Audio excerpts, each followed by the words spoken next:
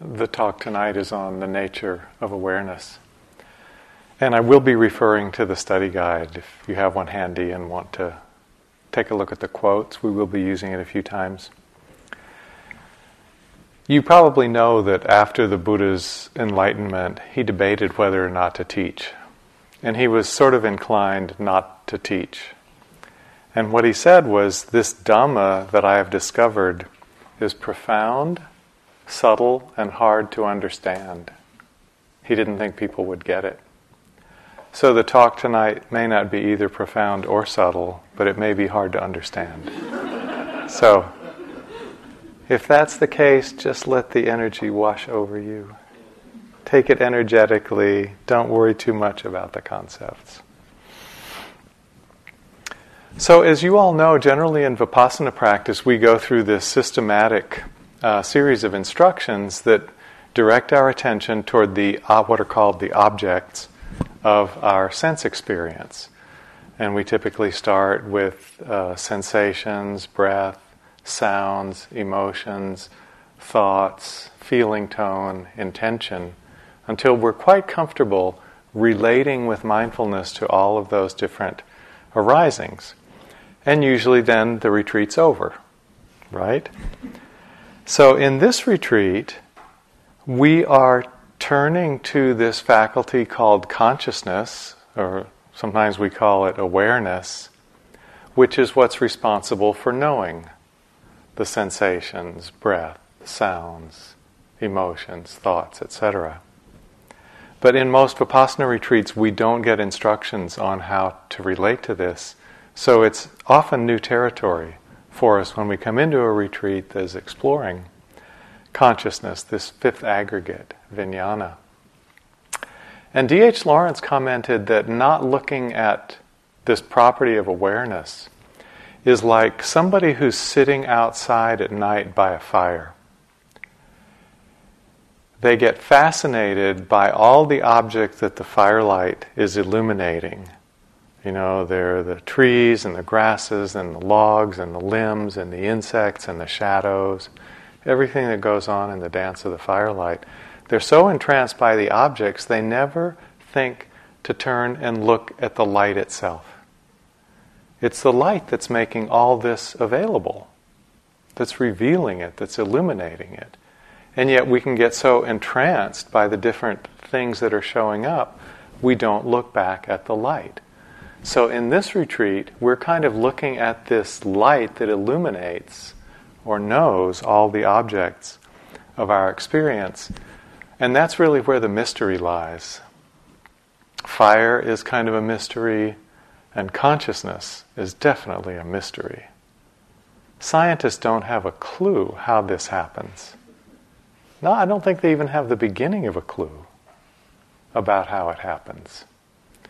But we know it, it's very close to us, it's always active, and we can explore it in our direct experience, even if we don't have a rational understanding. So as we talk about this factor of consciousness and awareness and the knowing, hold it, please, in the context of it's a great mystery for all of us. So we almost can't get too specific in our descriptions of it, in our vocabulary around it, in our terminology, and any definition of it, because it's a vast, mysterious thing. So we'll try to be somewhat precise as we can be, but just be aware that words can't nail down this factor because it is fundamentally a deep and beautiful mystery. So we may talk about it as consciousness, we may talk about it as awareness. Now, I've mentioned before, this word awareness is used in different meanings by different teachers. So some teachers, like Sayadaw U Tejaniya, will use it more to mean mindfulness. We use it in this retreat more to mean consciousness. So vijnana as opposed to sati. But it's a slippery word, and the reason it's a slippery word is that there's no word in Pali that needs to be translated by awareness. The Buddha's language was pretty precise. And so if we can take a Pali word and bring it into English, we know pretty much what the Buddha was intending by it, because he used it so many times in so many ways, and we get the sense of it. But this word awareness, it's a beautiful old English word, and because of its old English nature, it has a deep resonance for us. But it doesn't have a Pali equivalent. And therefore, we don't know what the Buddha would have made of it. And it's hard for us to be precise about it for that reason. And that's why it can mean whatever a teacher wants it to mean. So Sayadaw U Tejaniya likes to use it to mean mindfulness. Guy and Sally like to use it to mean consciousness, more or less. We'll get a little more specific about that. So in this retreat, we're mostly using awareness to point to consciousness. This bare knowing of sense objects.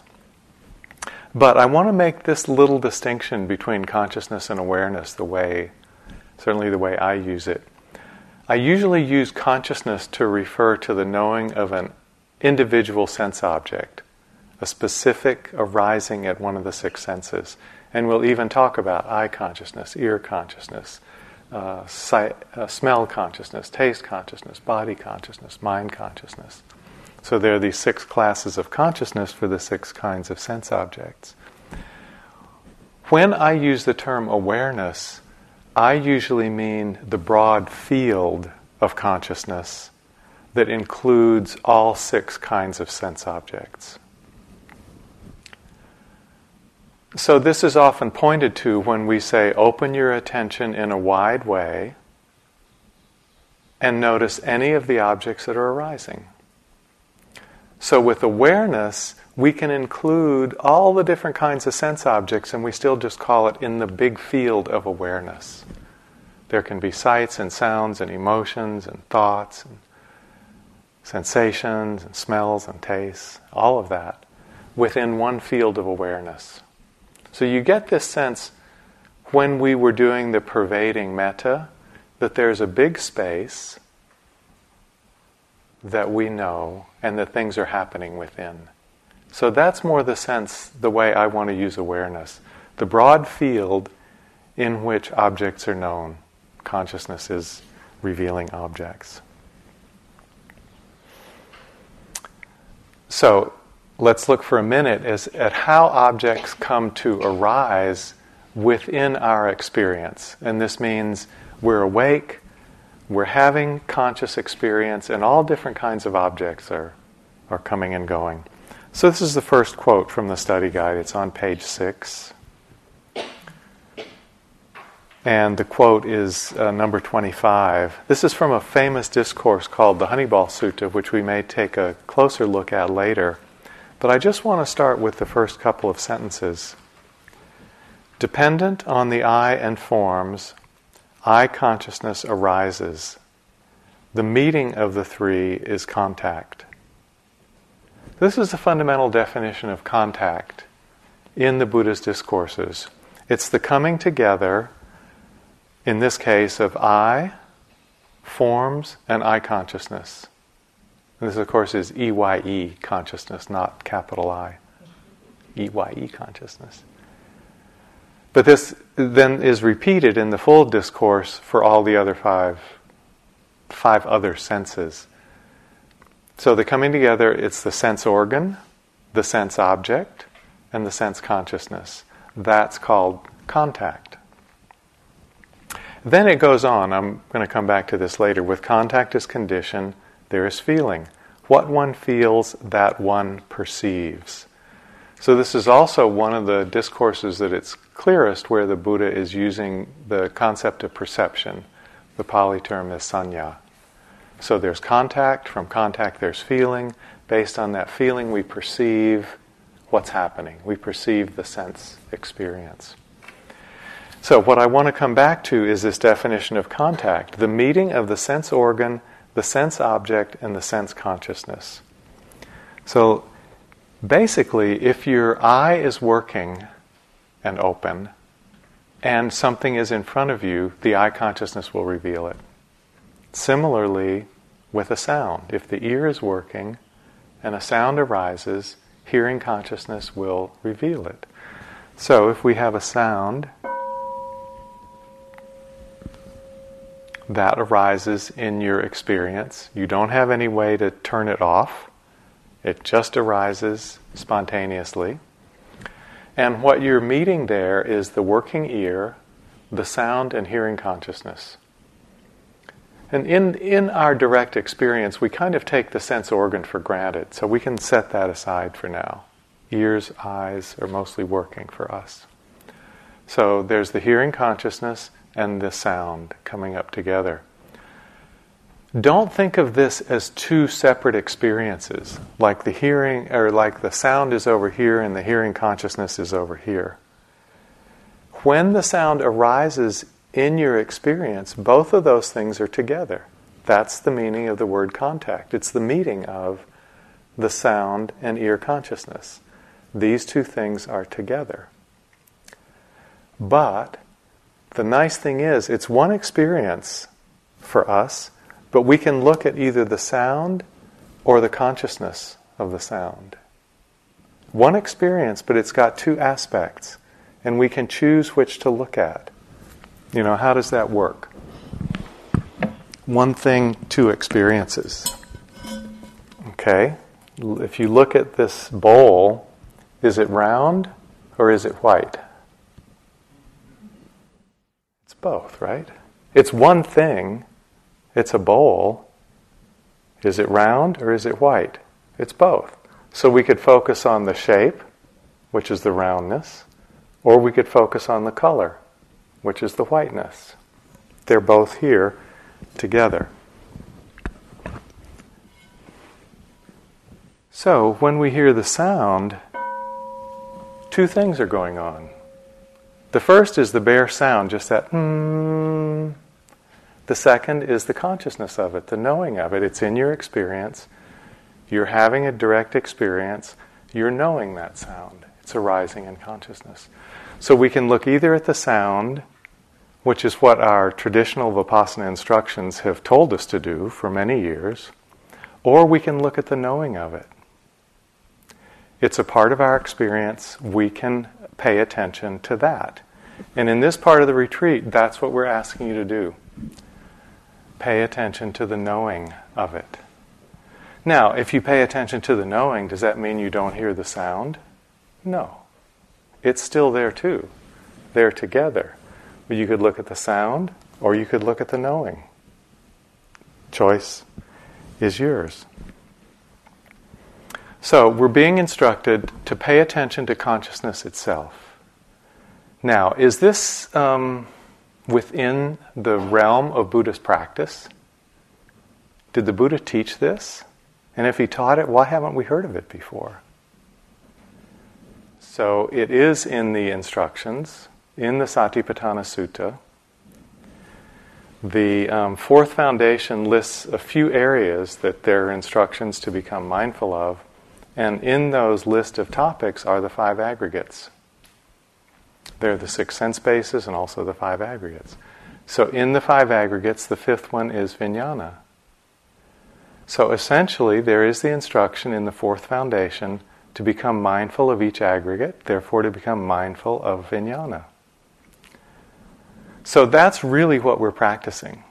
We're practicing mindfulness of consciousness. And there's one of the beautiful things about mindfulness is anything that can be noticed in our whole field of experience, we can become mindful of. We can become mindful of any emotion. We can become mindful of any mood. We can become mindful of any flicker of feeling in the body. We can become mindful of the most subtle thought. We can be mindful of an intention that's just subtly forming. And we can be mindful of this quality of consciousness, although it is one of the most subtle things to pay attention to. So, if you've been having trouble, as we've turned the corner into awareness, don't worry. A lot of people have trouble with this, and it can take days to land on this quality, finding this quality of consciousness. That's fine. Don't worry about that. So, We could describe this kind of practice as mindfulness of consciousness. Some teachers talk about knowing your knowing, but that gets into the complexity of the word knowing, which I'll come back to in a minute. So we could talk about mindfulness of consciousness, but somehow I prefer the term aware of awareness. It kind of evokes that old English familiarity. So I like to talk about this practice as being aware, becoming aware of awareness. But if you ask me to be specific and put it in the Buddha's language, what we're practicing is being mindful of consciousness. Okay, why do we want to explore consciousness? Why is this interesting or valuable? You know, it seems subtle, maybe confusing, maybe hard to get. What's the point? The objects were working pretty well for us. You know, we learned how to liberate emotions and be with the unpleasant and develop a lot of equanimity and insight. Why would we turn to this elusive factor of consciousness? Well, I'm going to suggest there's a little bit of a problem in attending to objects. And the problem is that objects are sometimes pleasant and sometimes unpleasant. And as we attend to them and focus on them and build our meditation practice around them, we are building on a foundation of shifting pleasant, unpleasant, pain, and pleasure. That poses certain challenges because the unmindful attention easily leads into greed and holding on the one hand, or aversion and pushing away on the other. Now, of course, we're meant with mindfulness to develop equanimity in regard to the pleasant and painful aspects. But that's a training. You know, it's not always that easy. So, being involved with objects leads us into this dance with the pleasant and the unpleasant, which can easily lead to reactive formations of desiring or pushing away. And of course that leads into grasping, clinging, and therefore suffering. So taking a look at consciousness or awareness really helps us not to get entangled with the objects. Why? Well, for one thing, it feels like when you connect with awareness, it's like connecting with space. It relieves some of the pressure and it kind of takes a step back. As you connect with awareness of an object, you can feel yourself a little bit more space around it. So that helps develop equanimity. But you're not cut off from the world. You're still knowing sight, sound, smell, taste, touch, mind objects. But you've got more space around them. The second thing is, as you start to explore this quality of consciousness or awareness, it itself is free from the kilesas. Consciousness does not have qualities of like and dislike. Consciousness reveals everything equally. You know, we could have a beautiful flute concerto in here, and you would hear that clearly. We could have a jackhammer ripping up the floor out in the lobby, and you'd hear that clearly. Consciousness doesn't care. So as we tune into consciousness, we are stepping into a sphere where the kilesas are absent. They don't rule. They don't play. So that's enormously helpful. To have a refuge where the kilesas are not active.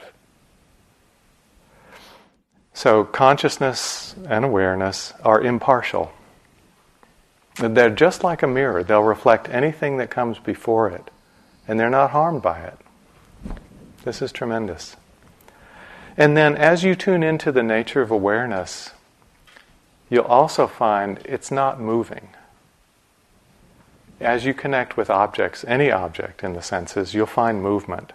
You'll find change. You'll find variation. You'll find a dance.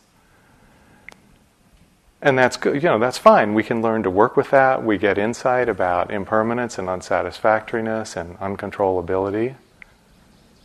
But in awareness, there's an aspect that's not moving, that's still. And as we tune into that, we partake of that stillness. We feel that stillness, and that supports us. So overall, this practice is meant to free us from the tendency to get entangled with objects through clinging, grasping, fixation, obsession, and suffering. It gives us another place to be that's not entangled but is still in touch. So we aren't disconnected from the world, but we're just not as caught up. Here's another nice quote. This is on page 7. It's quote number 39. The speaker is a woman teacher from Thailand named Upasika Ki Nanayan. She's passed away now, but she wrote a book, or her talks were collected into a book called Pure and Simple, which is a very beautiful expression of deep Dharma. So, quote 39, the mind that's aware of awareness doesn't send its knowing outside this awareness.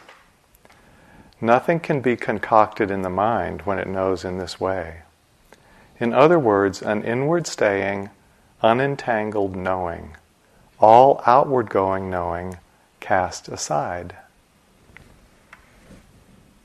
So when we're aware of awareness, we're not sending the mind out after sense objects, and we're not getting entangled in them. So this is a place of freedom. This is a place of unentanglement, a place where we can rest. It's a place of peace. Now, she uses this word knowing, unentangled knowing. And so I want to take a little detour for a few minutes to talk about this word knowing. And I'm going to summarize it, but if you want to look, it's on page 10, and it's spelled out in quote 60. I'm going to talk it through, I'm not going to read it.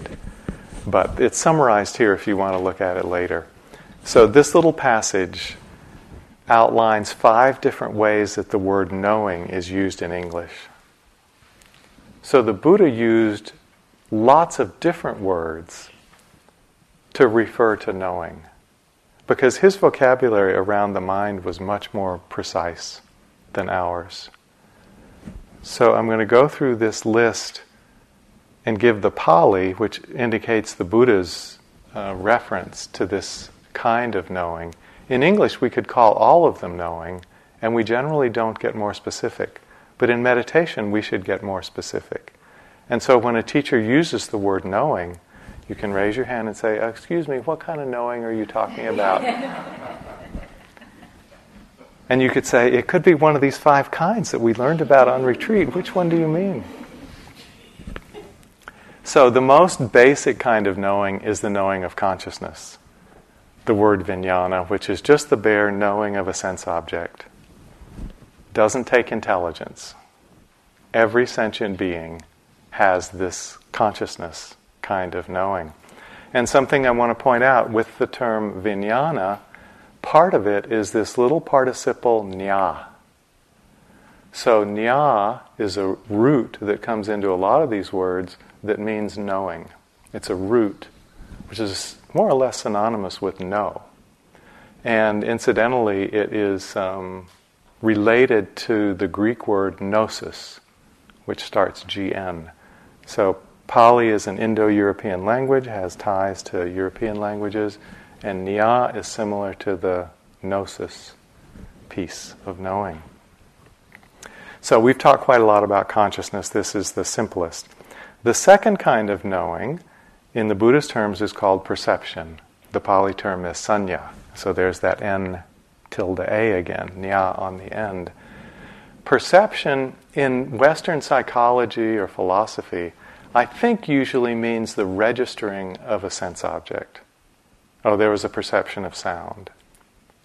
But in the Buddha's language, the way it's been translated, sanya as perception means something different. The best synonym is recognition. So when we hear sound, we recognize, oh, that's a bird. Or as we look around the room, we see different sights and we recognize person, cushion, zabuton, chair, window, door, stone, etc. So we take something in the field of the sense and we connect it through memory to a category we've known before. That's what perception does. It kind of makes sense of the world and the sense impressions by relating them to things we've already known. So that takes memory. It takes a little bit of intelligence. As we go through this list, what's going to happen is that at each step it takes more and more intelligence, higher functioning of mind to carry on that level. So perception takes more intelligence than consciousness does. The third one is just ordinary conceptual thought. And the word here actually is vitakka. The same word we use as the first jhanic factor. Sometimes you'll see old translations of the first jhanic factor that calls it initial thought. But in meditation practice, the meaning is different and it means initial contact or connecting. But its bare meaning in Pali is just thought, conceptual thought. And so thought takes these words that we've developed from perception. Perception puts things in a category, gives them a name. Thought, conceptual thought, takes these things we've perceived and relates them to each other. So, you might say, I know that stone at the front of the room was too big to be brought in through a door. So therefore I deduce that the building was built around the stone after it was laid. And that would be a true thought. People were really excited about this stone when they found it. It was on the property. It was moved to be in this spot. But it's quite a beautiful stone.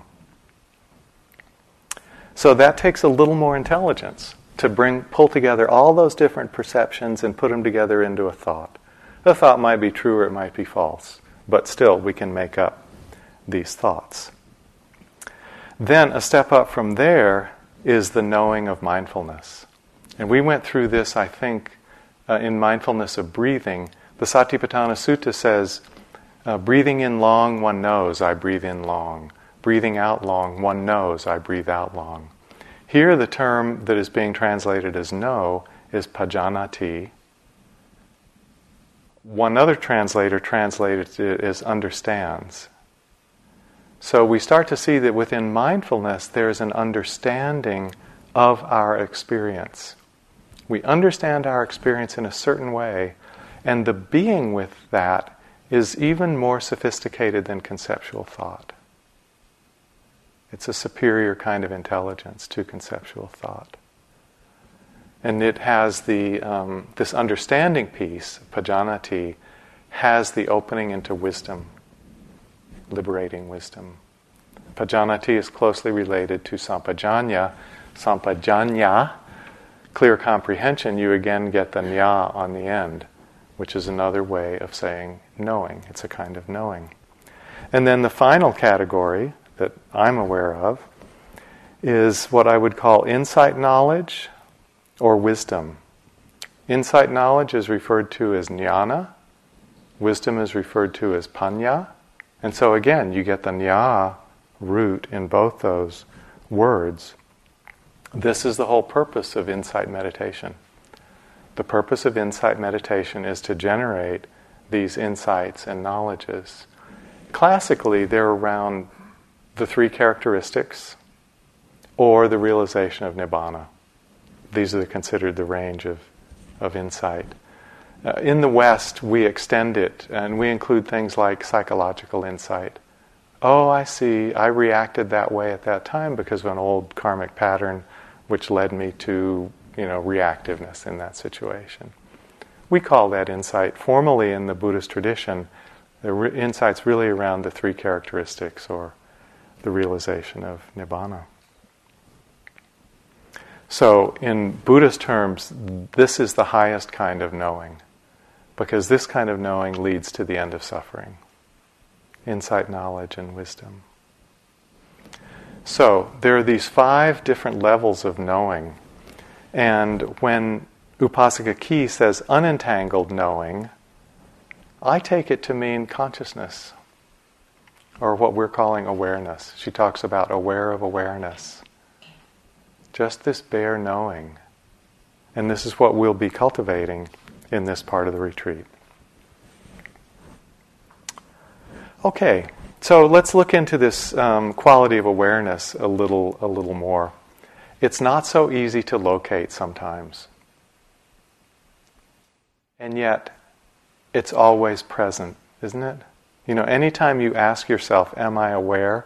Does the answer ever come back no? I don't think so. Yes, when we check, we are always aware. Awareness is always there with us. But it's hard to locate, it's hard to find. And the reason is, awareness is what's holding objects. So awareness can hold an object, like a sound. But can a hand hold itself? Not really. So awareness is always holding objects, but it's hard to hold. You can't get a hold of awareness itself. You can't grasp awareness. But we know it because it's working, it's functioning, it's revealing things, it's happening all the time. We're always aware if we're awake. So awareness isn't a thing. It's not a thing. Consciousness is not a thing you can pick up and hold. Consciousness is the holder. But it's there, so we have to intuit it. We have to feel into its activity. We have to feel into its presence, its action. This is what Ajahn Chah said about not grasping awareness. He said, you're riding on a horse and you're asking, where's the horse? We're riding awareness all the time. This is from Ajahn Sumedho. It's just like the question, can you see your own eyes? Nobody can see their own eyes. I can see your eyes, but I can't see my eyes. I'm sitting right here, I've got two eyes and I can't see them. But you can see my eyes. Looking in a mirror, I can see a reflection, but that's not my eyes, it's a reflection of my eyes. But there's no need for me to see my eyes because I can see. It's ridiculous, isn't it? If I started saying, why can't I see my own eyes? You'd think, Ajahn Sumedho's really weird, isn't he?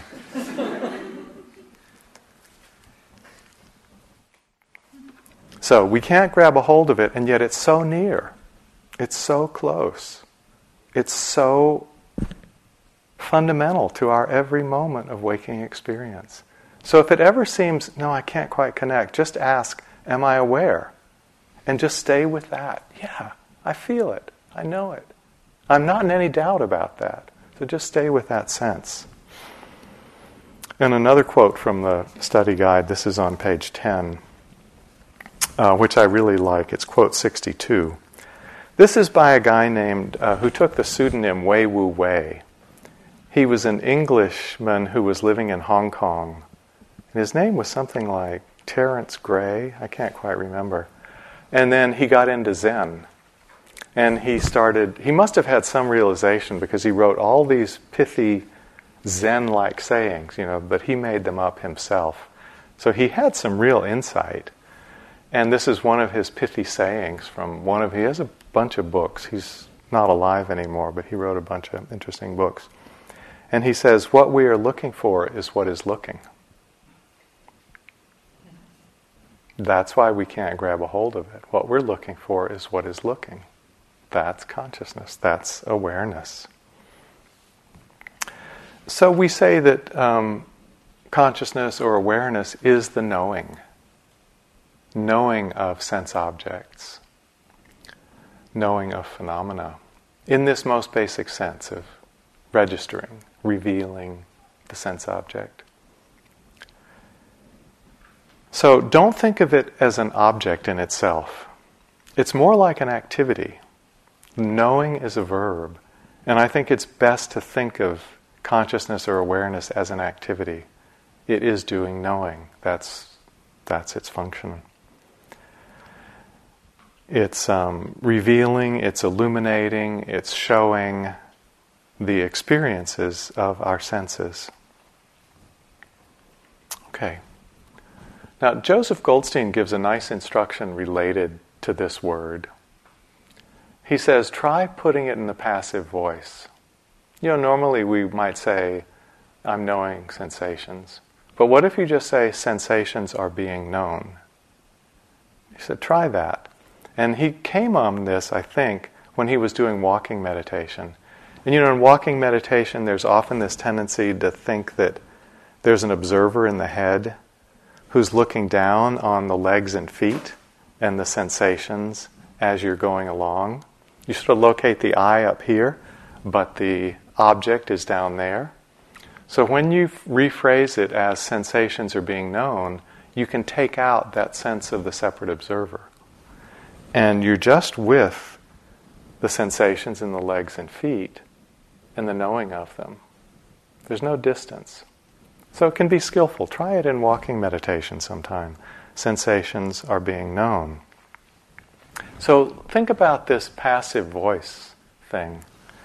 We could say, for instance, the bell is being hit. And then we could say, hit by what? And we would say, hit by the striker. We could say, the cheek is being stroked. And we could say, stroked by what? And we would say, by the hand. We could say, the paper is being cut. Cut by what? By the scissors. And then when we say sensations are being known, look in your experience, known by what?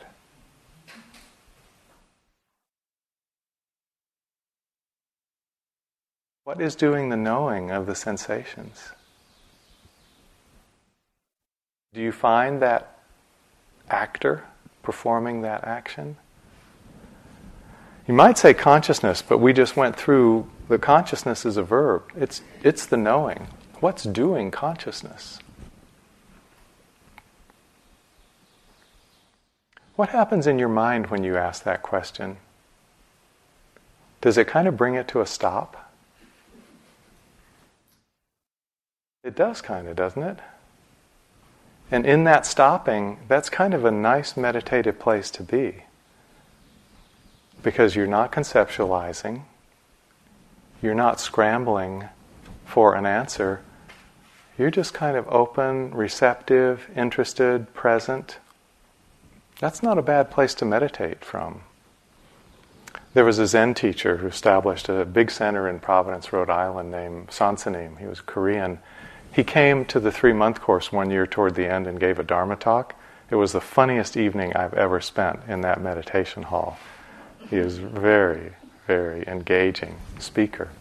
So Sansanim had a saying that he liked to mention to people, core teaching, only keep don't know mind. Only keep don't know mind. So when you pose a question like this, sensations are known by what? It puts us in a place of, I don't know. That's a good place to meditate from, and it's a good place to investigate from. So one possible answer is, that's an invalid question. There's nothing behind the knowing. You're just mixing up the Buddha's teachings. The Buddha spelled it all out really clearly. There are the 5 aggregates. Consciousness is the last one. There's nothing else there. So that's one school of thought on this question. But another school of thought says that there may be an agent behind consciousness that we might call mind, that is more ongoing, that's doing the knowing.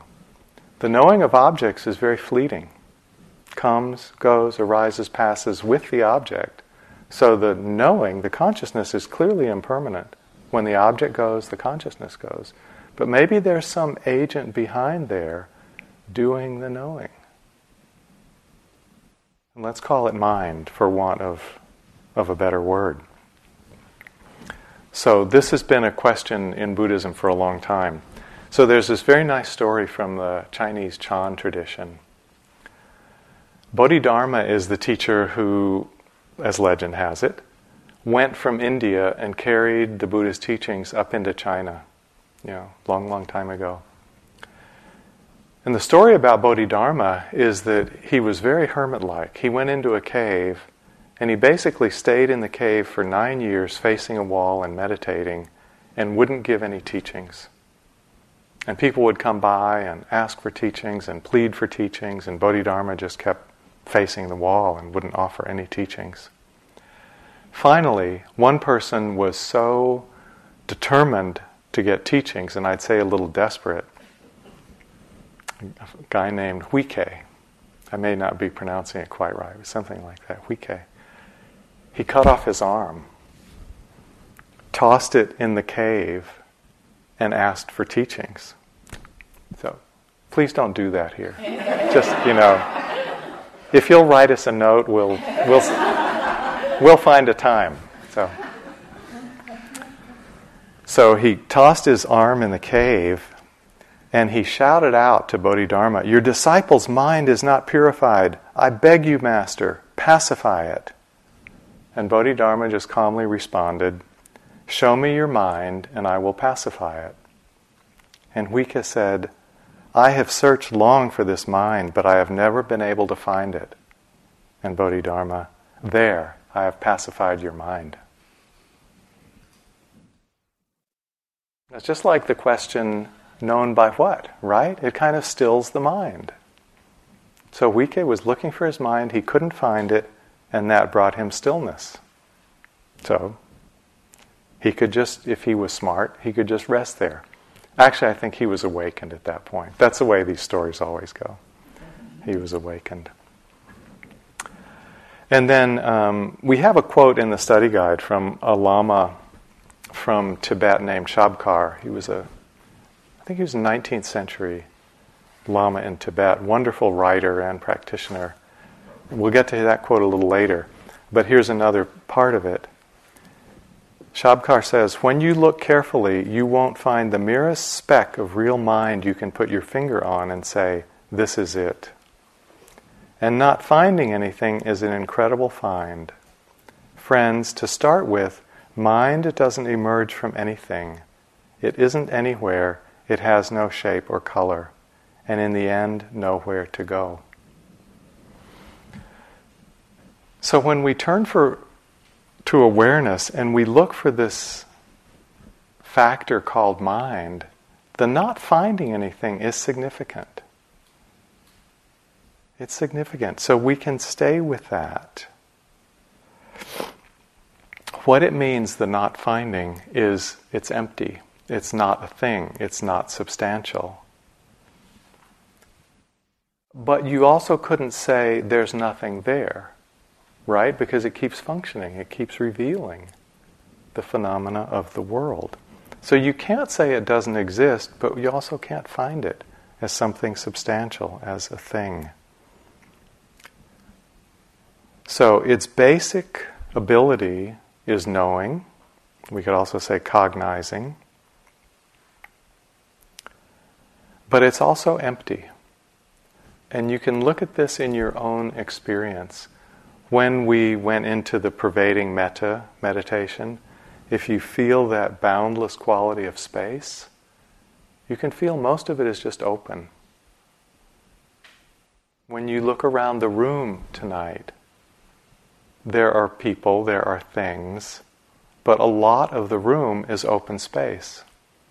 And as you let your awareness fill the room, you realize a lot of your awareness is open space. Nothing in it. It's not full. There are some things in it, but it's not full. This opening to the kind of vast emptiness of the awareness is pointing out a fundamental feature of it. And in this expansive view, this is sometimes called big mind. So we have another quotation on page 10. This is quote 61 from Suzuki Roshi.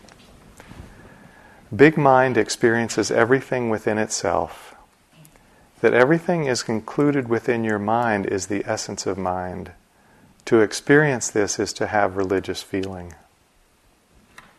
So based on this term, big mind, the meditation practice called big mind was developed by Joseph, and we'll introduce that in a couple of more days, the big mind meditation.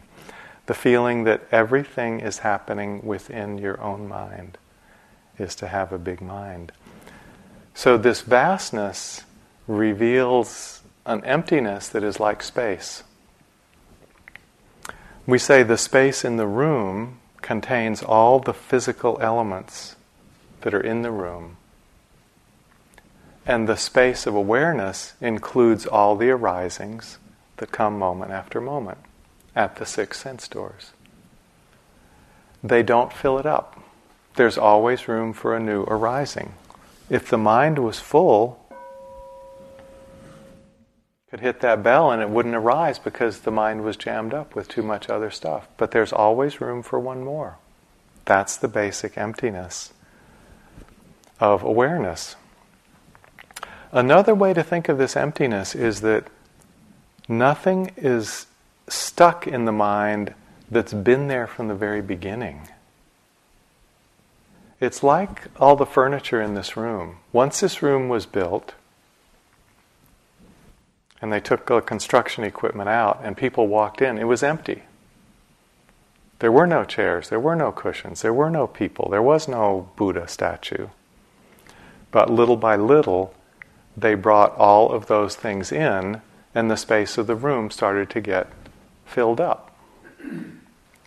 But in this room, because of the original emptiness, everything could be taken out again. Right? All the furniture could be taken out of this room, and then it'd be back to its original emptiness.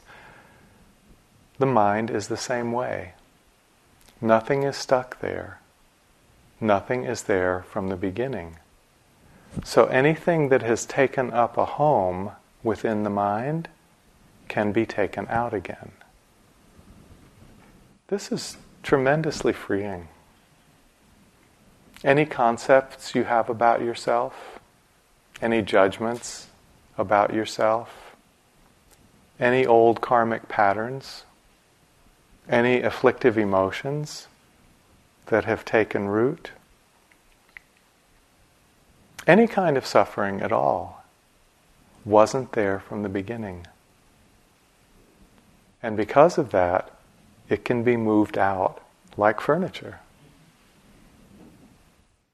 That's the liberating potential of our Dharma practice. That's the liberating potential of understanding the emptiness of awareness. Nothing in the mind is fixed or stuck there.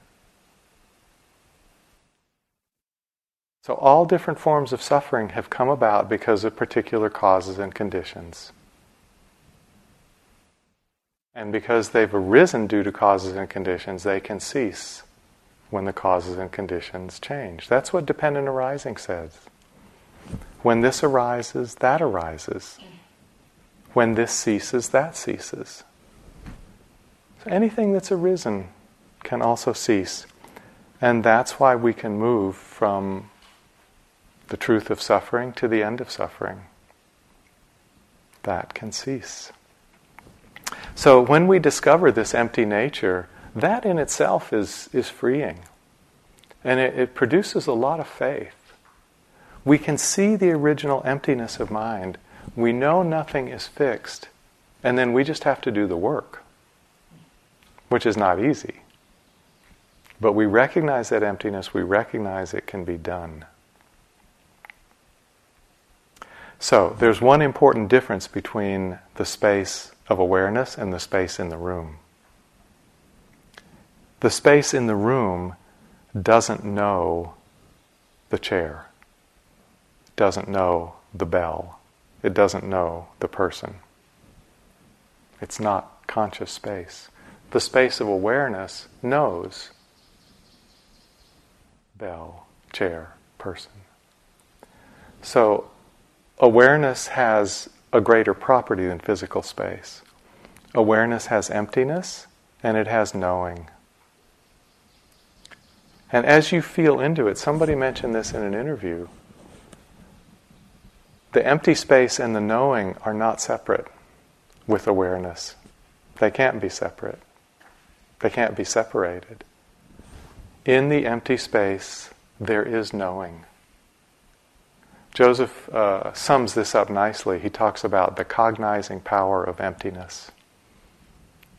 As you get in touch with the empty space that you feel internally, it already knows. It knows whatever appears. It's the cognizing power of emptiness. So there are basically these two qualities that are together in the mind. There's emptiness on the one hand, and there's awareness or knowing on the other. And these two are joined. They're not separate, and they can't be separated.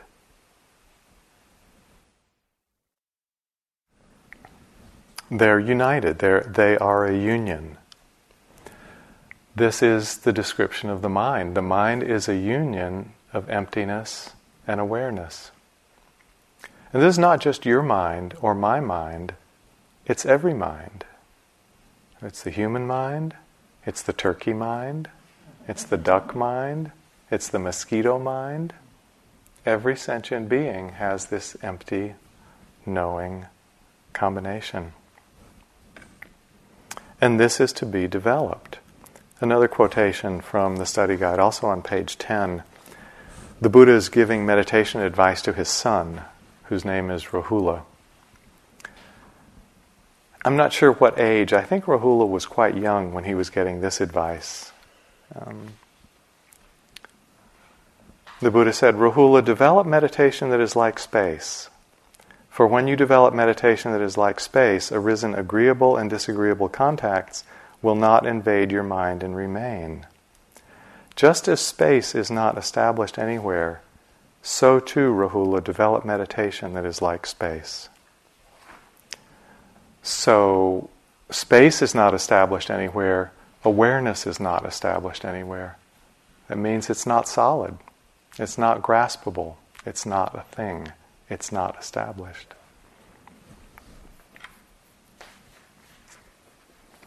This is unentangled knowing.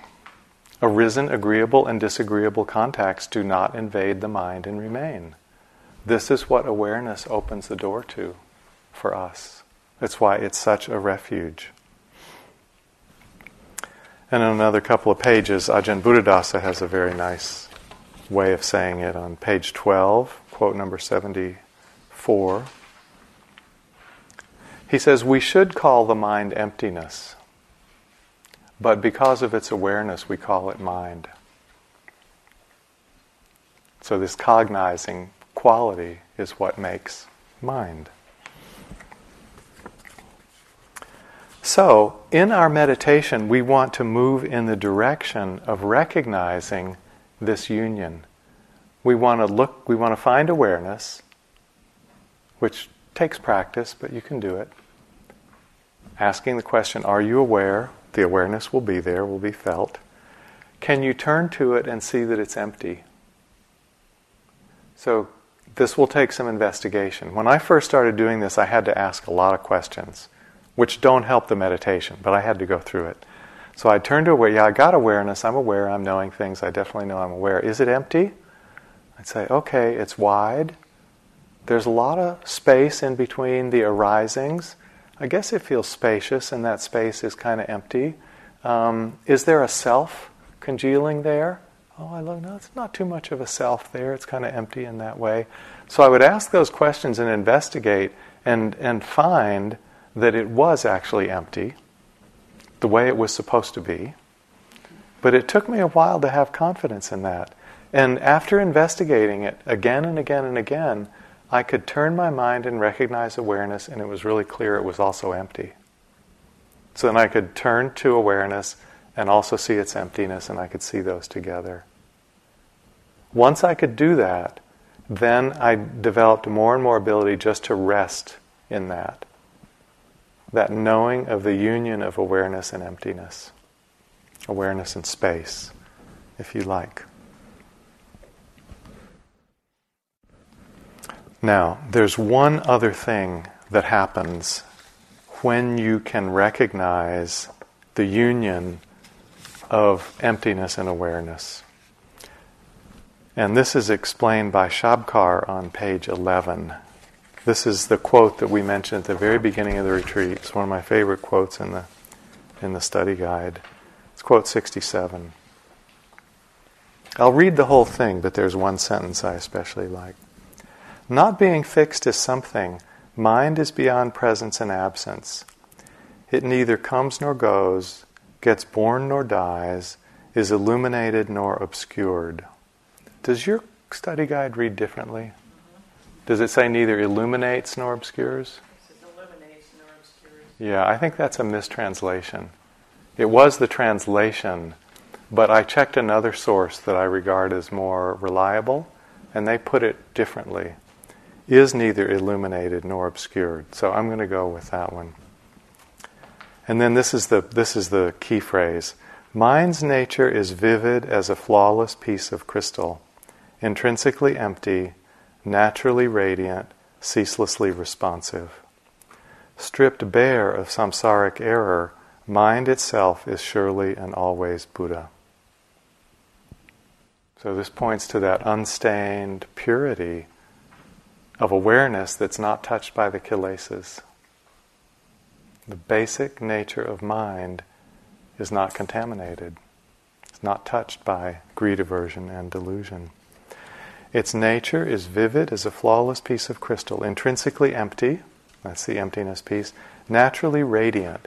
So radiant is the aware piece, as though the light of the mind is illuminating the phenomena, is lighting up, is radiating all the phenomena that arise. So sometimes this is called radiant, sometimes it's called luminosity, sometimes it's called clarity, sometimes it's called cognizance, sometimes it's called awareness. These are all synonyms for the lighting up of phenomena. When you have these two together, the emptiness and the cognizance, you open into the third quality, which is ceaselessly responsive. And what this means is that when you can touch that empty awareness, all the treasures of the heart start to come through.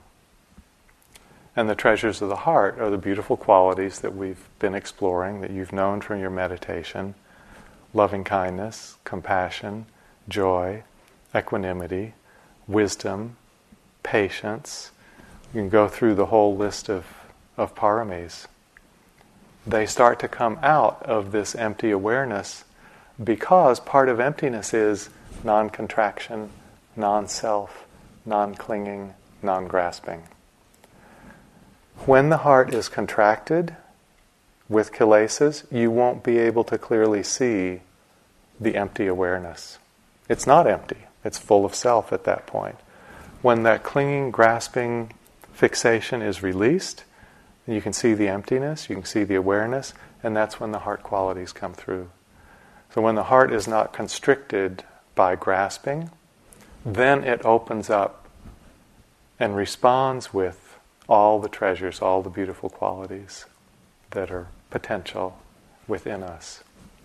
So as we connect with the empty awareness, the doors are open for these beautiful qualities: peace, contentment, joy, love, compassion.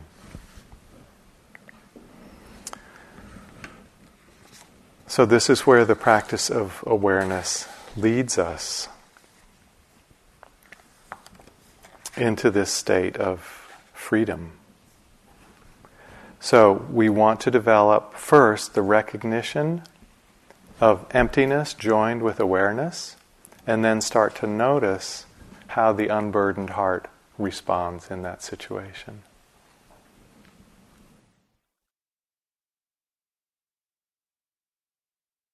So I'm just going to close with this quote from Rumi.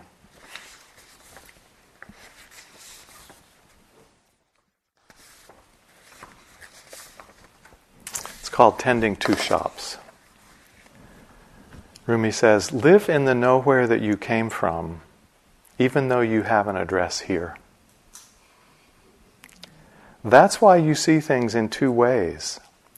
You have eyes that see from that nowhere, and eyes that judge distances, how high and how low. You own two shops, and you run back and forth. Try to close the one that's a fearful trap, getting always smaller. Checkmate this way, checkmate that. Keep open the shop where you're not selling fish hooks anymore. You are the free-swimming fish. So let's just sit for a minute.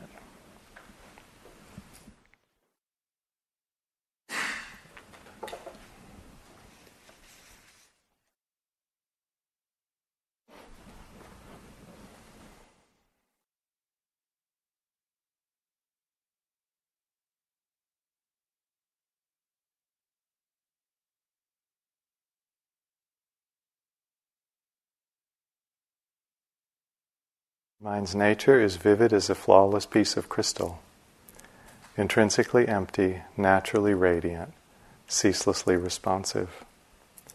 Stripped bare of samsaric error, mind itself is surely and always Buddha.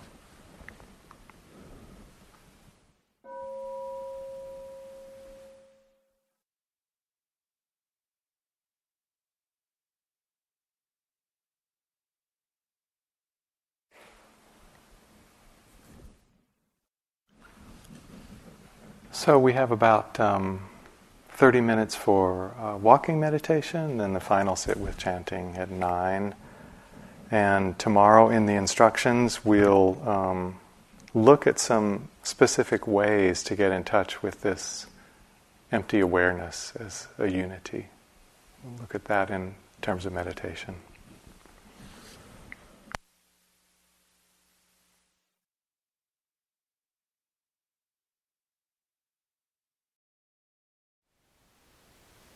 Thank you for listening. To learn how you can support the teachers and Dharma Seed, please visit dharmaseed.org/donate.